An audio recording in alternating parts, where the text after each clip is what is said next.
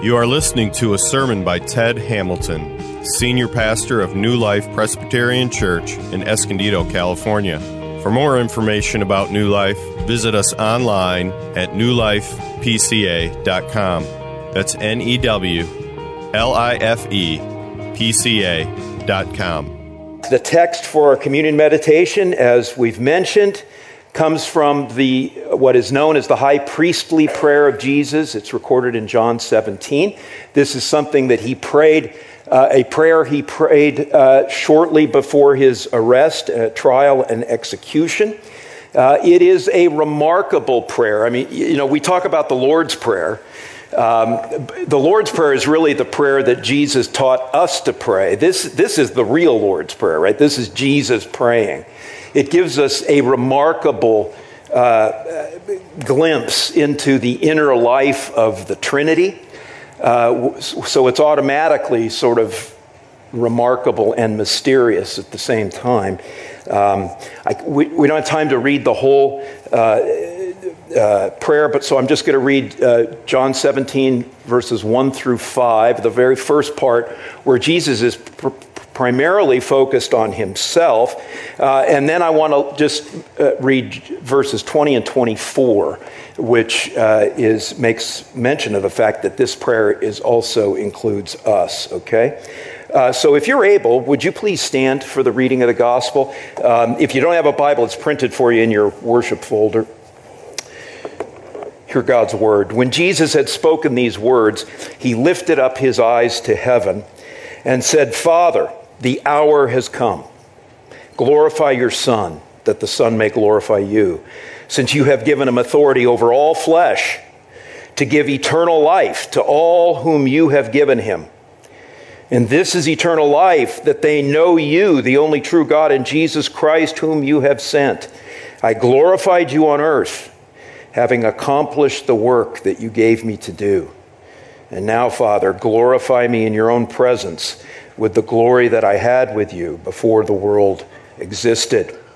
And then down to verse 20. "I do not ask for these only," these referring to the 11 disciples. "I do not ask for these only, but also for those who will believe in me through their word." And then verse 24. "Father, I desire that they also, whom you have given me, may be with me where I am, to see my glory that you have given me because you loved me before the foundation of the world." This is God's word. You may be seated.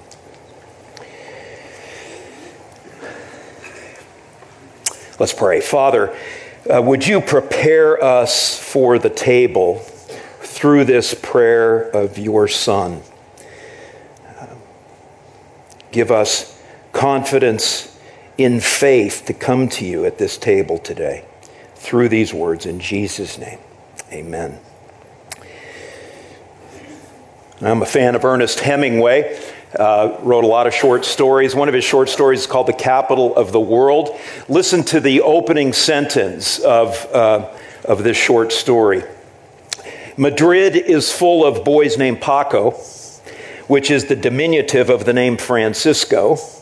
And there is a Madrid joke about a father who came to Madrid and inserted an advertisement in the personal columns of El Liberal, which said, 'Paco, meet me at Hotel Montaña, noon Tuesday. All is forgiven. Papa.' And how a squadron of the Civil Guard had to be called out to disperse the 800 young men who answered the advertisement." Well, that joke, of course, is about how common the name Paco is in Madrid, but it only works because of the universal underlying longing in our hearts for forgiveness, right? And that isn't just forgiveness in our human relationships, a lot of Pacos to their fathers, but it is fundamentally, even more fundamentally, a longing for forgiveness with our Father in heaven, with the Lord. We sense there's a sense in every one of us whether you're a Christian or not, that if God exists, and I now am talking like an unbeliever, if God exists, then there's a kind of distance, there's a sort of barrier between me and God, and the way through that barrier is by way of forgiveness. There's just something in us that knows that if we're going to be restored to a good relationship with God, that there's got to be forgiveness, right? So what you need to hear this morning is what Jesus is preaching to you through the table that he commanded us to join. And he's effectively saying to you by name, make it personal. He's saying to you by name, meet me at this table. New Life Church, Sunday, March 6th. All is forgiven. Abba. How can Jesus say that to you? Right? How can he say that? Well, the answer is in what he prays here. And I hope you noticed, right, that as I indicated, that even though he prayed this prayer 2,000 years ago, and even though his initial focus in the prayer is about his 11 closest friends, those disciples, he was praying for you and for me. Verse 20, I do not ask for these only, but also for those who will believe in me through their word, which is you and me. So Jesus had in mind you and me as he prayed this prayer 2,000 years ago. And I want to look at just three things from this prayer that I hope will encourage you to come to this table, believers, in confident faith that you are forgiven. We're going to look at the man, we're going to look at the mission, and we're going to look at the moment. The man, the mission, and the moment, okay? First, the man. It's Jesus, of course, and he is magnificently human. It's one of the most magnetic realities about Jesus. He walks around in our skin. He knows what it is to be you. He knows your fears, the pain, the boredom, the drudgery, the limitations, the futility, frustration of life in the flesh in a planet where so many things go wrong all the time. Jesus experienced that. This is all happening, this prayer, in a very human moment, right? He's with his closest friends. He's been talking to them.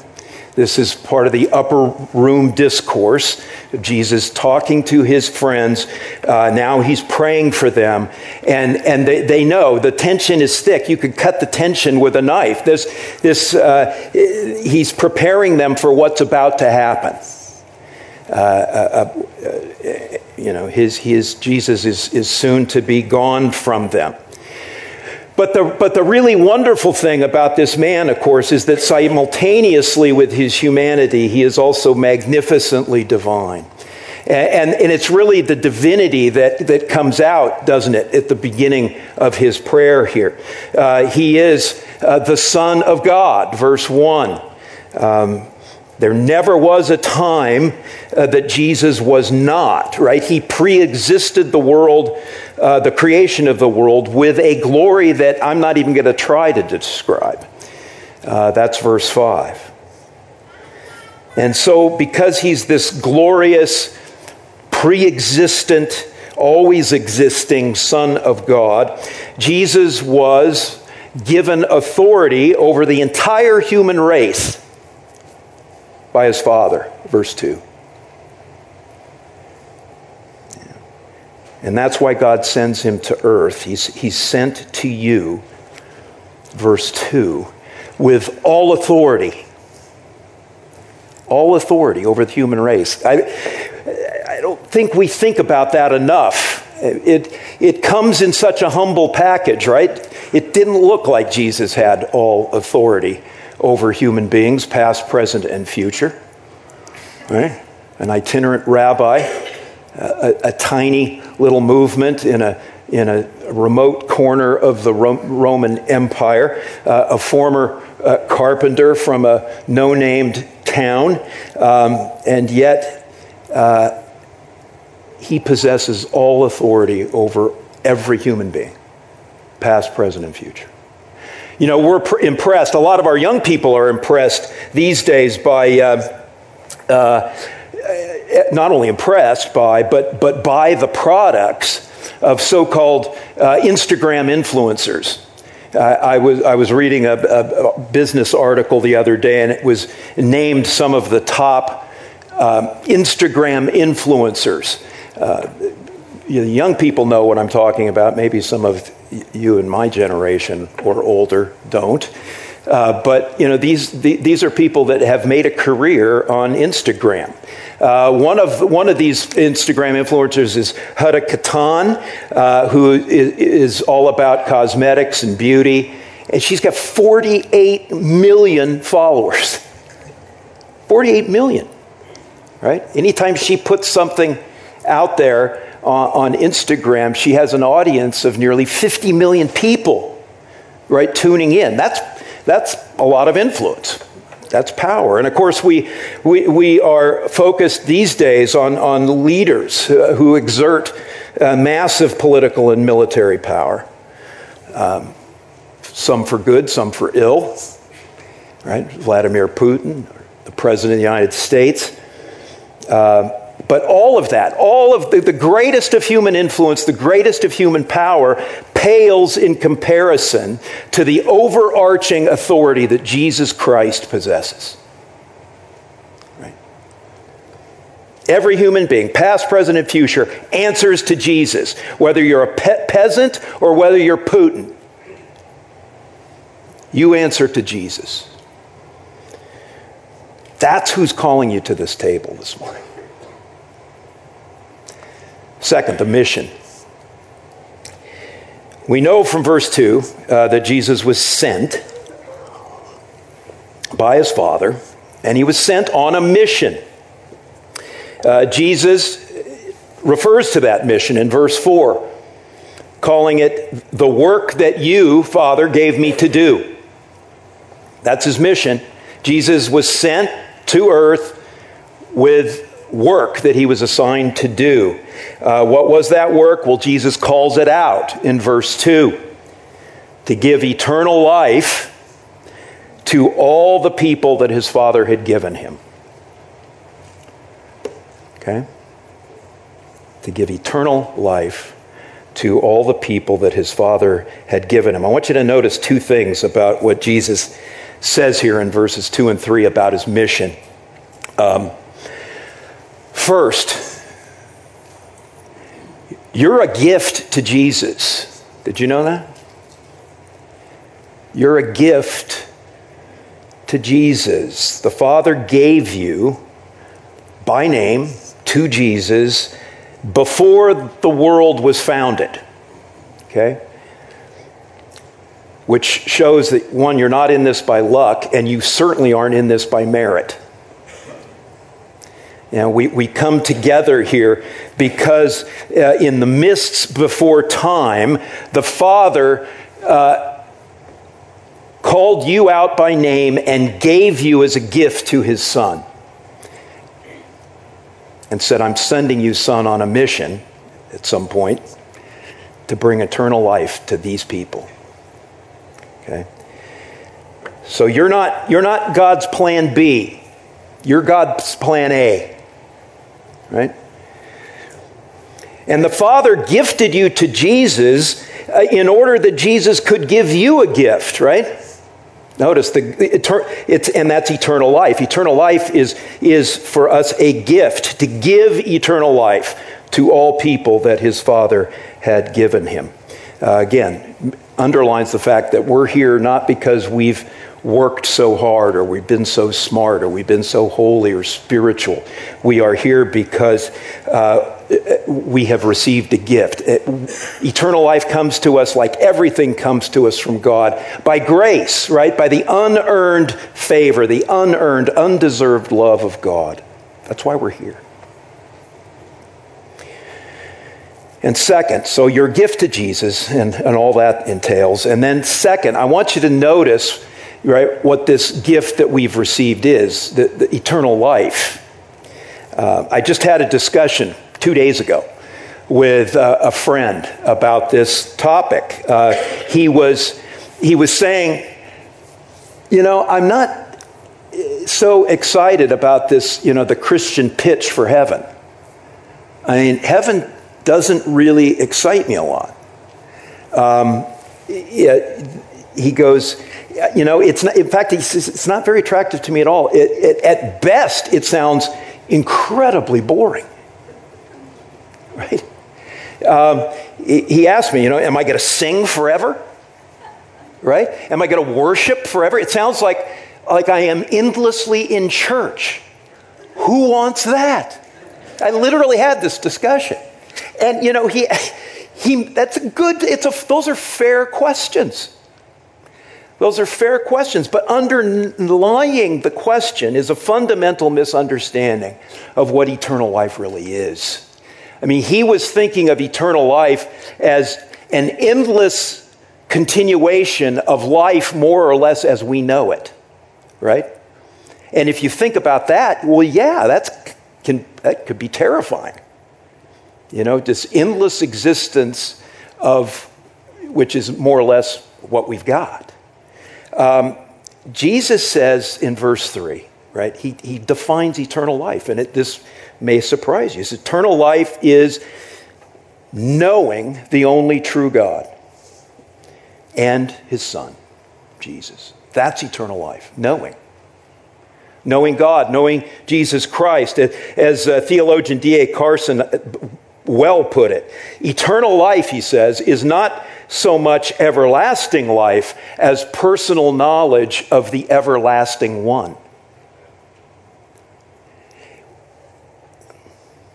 See, and understand, right, knowing God isn't like knowing facts about God.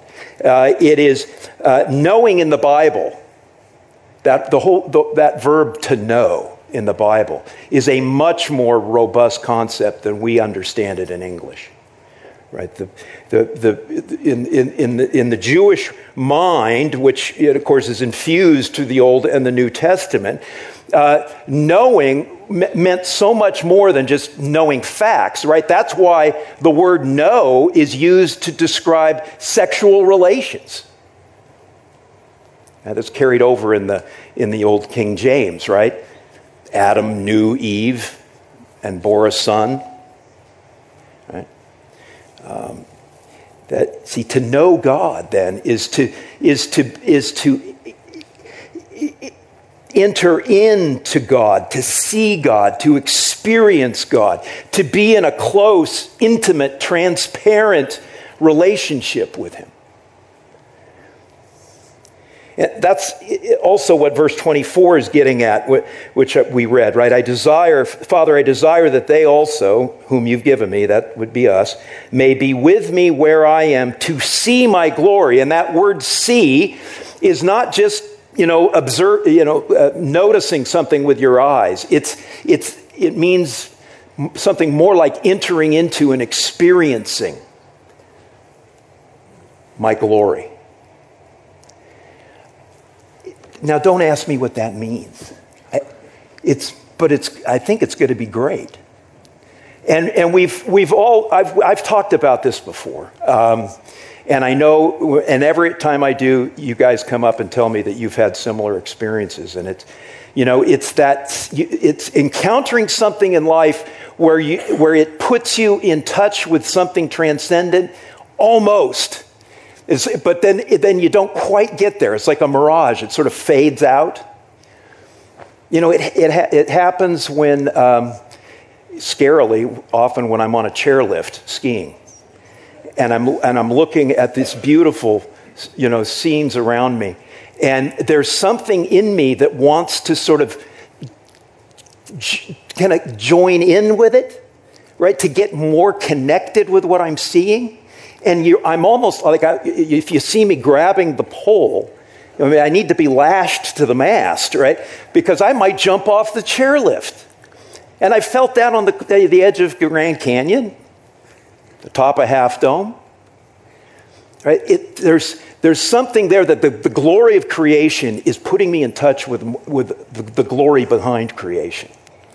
And I can sense that I'm almost there, and that's what I think is impelling that desire to kind of jump into it, and then it fades away. But that's what eternal life, we're going to be able to jump in, to enter into the glory of the Trinity.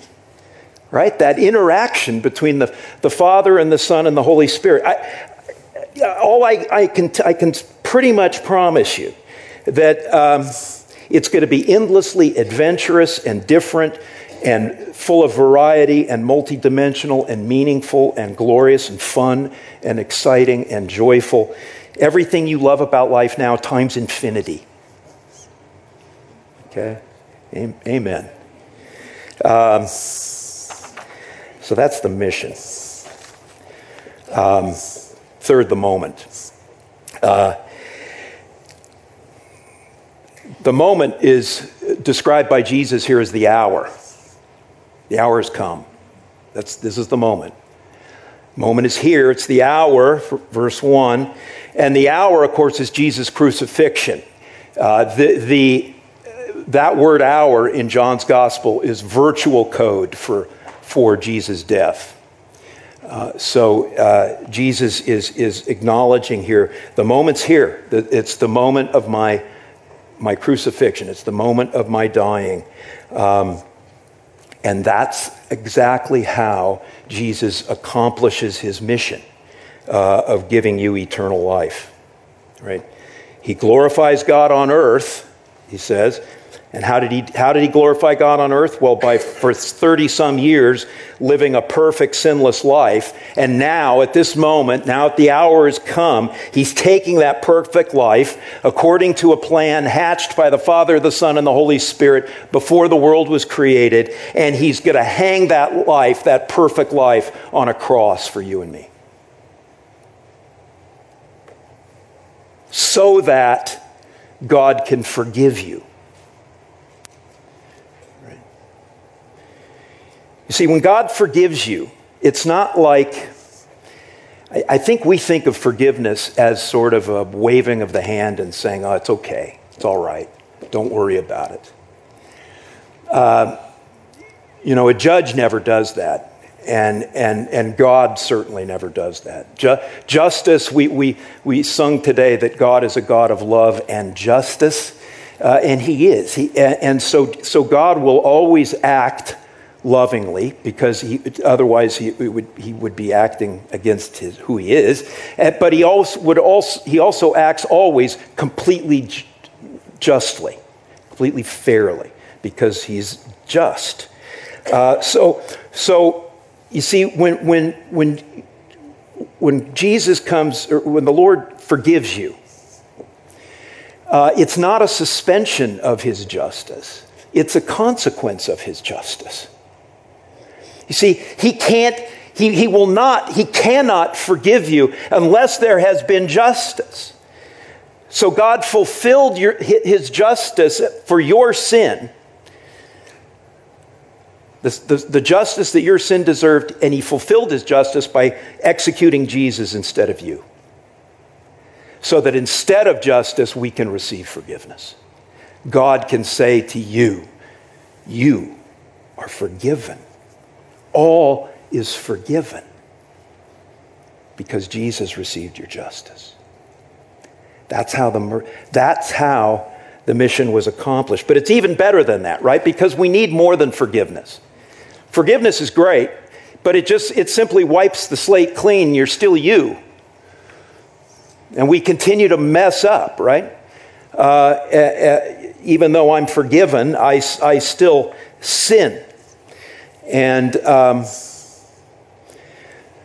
that's why the other thing that happens when we trust in this Jesus is, and Martin Luther loved to talk about it this way. He said it's like a marriage. It's like you get married. Jesus is the groom, you're the bride.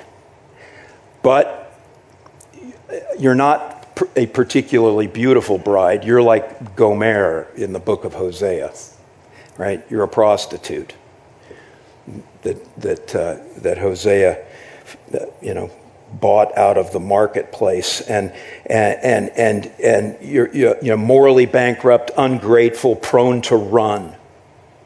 And yet Jesus marries you and me. And what happens in a marriage, right, is that the two become one, flesh. And it's in that becoming one flesh, our union with Christ, that Jesus takes from you all your moral failures, all your inabilities, all your ingratitude, and puts it under his blood. And he gives to you all of his moral perfection, all of his moral beauty, all of his holiness. You see, that's why Jesus could say in verse 4, mission accomplished. I've accomplished the work you gave me to do. Mission accomplished. That word that Jesus uses there, that Greek word there, translated accomplished, is the same form of the same word that Jesus used on the cross when he cried out at the end, "It is finished." Right? It is, you could say, it is accomplished. It's one word in Greek, and actually Greek archaeologists have uncovered in all their work in that area lots of Roman documents, right? Palestinian invoices. And across the invoice is written tetelestai. It is finished. But in the context, in the marketplace context, you would translate that paid in full. It was a marketplace word. So you could really, in effect, Jesus is saying as he died with his last breath on the cross, paid in full.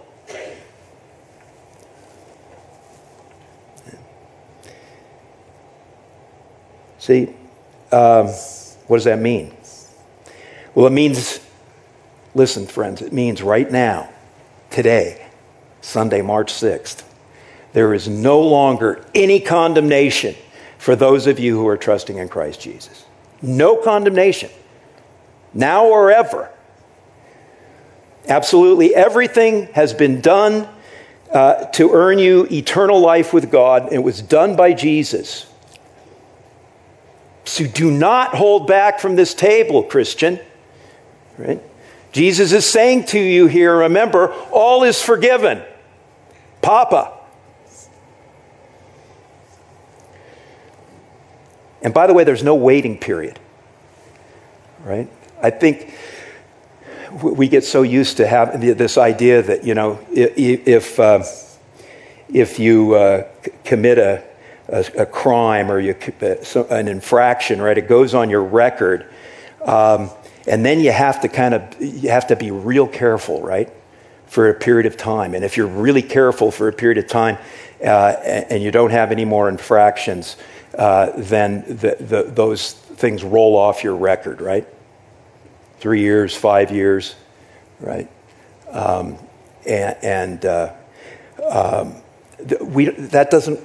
There's no waiting period here, right? So it's not like, I know you've sinned big time, a long time, friends. It's not like you've got to wait 5 years before you come to the table. There is now no longer condemnation for those of you who are trusting in Christ. It's done. All's forgiven. Last point about the moment, and we'll close with this. This moment is Jesus at his most glorious. Glory is all over this prayer. And Jesus is saying, it's my hour, my time has come, it's the hour of my death. Now, Father, because it's the hour of my death, glorify me. Right? See, Jesus is glorified in his dying to accomplish his rescue mission. Jesus is at his most beautiful, his most powerful, his most moving, his most poignant, his most effective when he is at his weakest, when he's dying for undeserving people. Now that may seem strange to you. How can that be glorious? In fact, there was nothing glorious about the cross. In fact, it was so anti-glorious that polite people wouldn't even talk about it. There was a shame even to talk about the cross and crucifixion. It was just polite society didn't even deal with it. So how in that could Jesus be most glorified? Well, he is. But and while it seems strange at first, think about it in human terms, because we see this principle in our own human relationships. In the last couple of weeks, we've focused a lot on President Zelensky, and rightly so, of Ukraine. And what has moved us about Zelensky is that here's a man who has found his moment, right? This is his hour. And what we have seen in this moment with Zelensky is a willingness not to exercise his prerogatives of power. Right? Jesus could have called down legions of angels to take him off the cross. He didn't.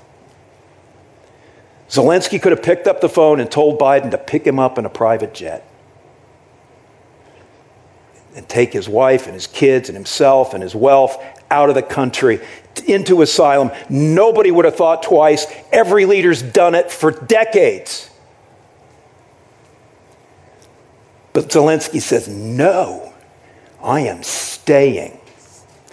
I'm going to stay. I'm going to suffer. I'm going to be with you. I'm going to suffer with you. And I may die for you.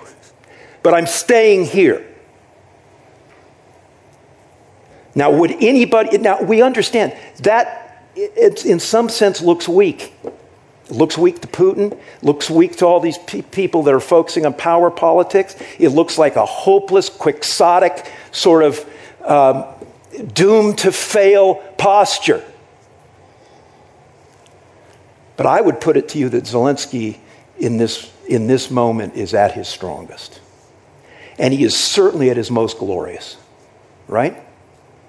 He's moved the world. He's even bringing a fractured country like ours together by his example. And that's just a faint, far-off shadow of what Jesus Christ did for you and for me. Friends, it's not Jesus Christ high and lifted up at the right hand of the Father where he is most glorious. And I tell you, he is unbelievably glorious right there. I was thinking about that the other night. Did you guys see that lightning storm in the middle of the night? It's awesome, right? And I was laying in bed, even had my eyes closed, and I knew when the lightning happened, right? It was so bright, even though my eyes were closed, it lit my eyes up. And if your eyes are open and you see how blindingly white that is, that's going to be something like, that's again just a minor reflection, what it must be like to look at the glory of Jesus right now. But that's not where he's most glorious. Jesus was most glorious when he was high and lifted up on a cross, dying for you and for me, staying there until he died. To paraphrase theologian D.A. Carson again, the ultimate display of God's glory is not after the shame of the cross, it's in the shame of the cross. Jesus forfeited all the glory he had as the Son of the Father, and his divine glory. And he forfeited even all of his human glory.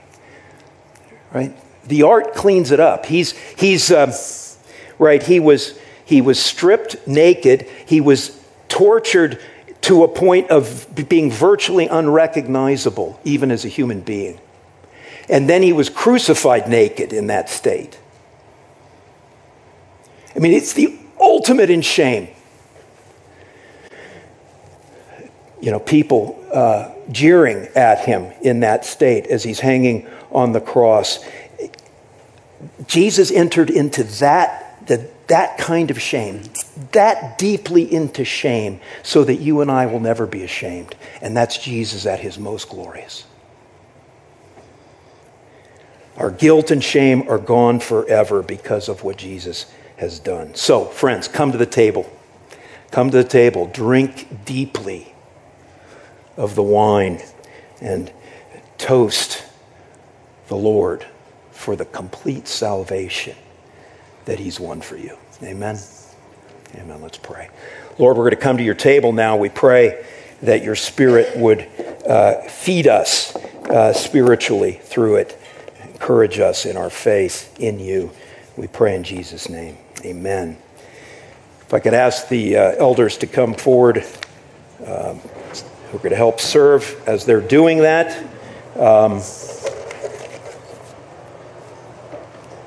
Read from Matthew's Gospel. Now, as they were eating, Jesus took bread and after blessing it, broke it and gave it to the disciples and said, "Take, eat, this is my body." And he took a cup, and when he'd given thanks, he gave it to them, saying, "Drink of it, all of you, for this is my blood of the covenant, which is poured out for many for the forgiveness of sins. I tell you, I will not drink again of this fruit of the vine until that day when I drink it new with you in my Father's kingdom." Now, the Last Supper was a Passover meal, and of course, the Passover for the Jews was celebrating their great historical salvation, right? Their freedom from slavery in Egypt that God accomplished. And now Jesus pours a new meaning into that meal for you and me. Jesus went on his own exodus out of heaven to earth to save you and me from our sins and from our shame and from God's judgment, so that you and I could know the everlasting one. So come. I've already urged you Christians to come. If you're a member of this church, if you're in any evangelical church where the gospel is faithfully preached and you're not under the discipline of that church, you are welcome in Jesus' name to come. By all means, don't hold yourself back. This is what we need. If you're not a believer, right, I do have to tell you to hold back. There are warnings in Scripture about eating this meal in unbelief. You don't want to do that. You don't want respect. We respect your conscience. We don't want to make you do something that is not where you are right now in your convictions. So just let the bread and the wine go by. But I would urge you, right, to think about what you've heard today from God's Word, from the prayer of Jesus. You might want to ask me, well, how do I know if I'm one of those people that the Father gave to Jesus? Well, I don't have the list. But I can tell you that all I can say is that the telltale sign that someone has been given as a gift to Jesus by the Father for salvation is that you're trusting in Jesus. And I say you're trusting in Jesus, then the Father gave you to Jesus before the midst of time. So my invitation to you in the strongest terms is to take your guilt, take your shame, take that longing for forgiveness, take those longings where you've almost hooked up with that transcendence, that one that you're almost hooked up with is the Lord, and he's come to you in Jesus. Believe in him. Trust him. Okay? Let's pray. Lord, we're going to eat this meal now. I pray, again, by your Spirit, that even as we touch it and taste it and smell it and ingest it, that you would strengthen us to remember whose we are, to remember what we have in you, to go out from this place stronger in the faith, that we might we might show the love of Jesus to a weary world that needs it so badly. In Jesus' name, amen. You've been listening to Ted Hamilton, Senior Pastor of New Life Presbyterian Church, Escondido. Please visit us in Escondido, California, or online at newlifepca.com. New Life Presbyterian Church Escondido reserves all copyrights as applicable by law. Thank you for listening.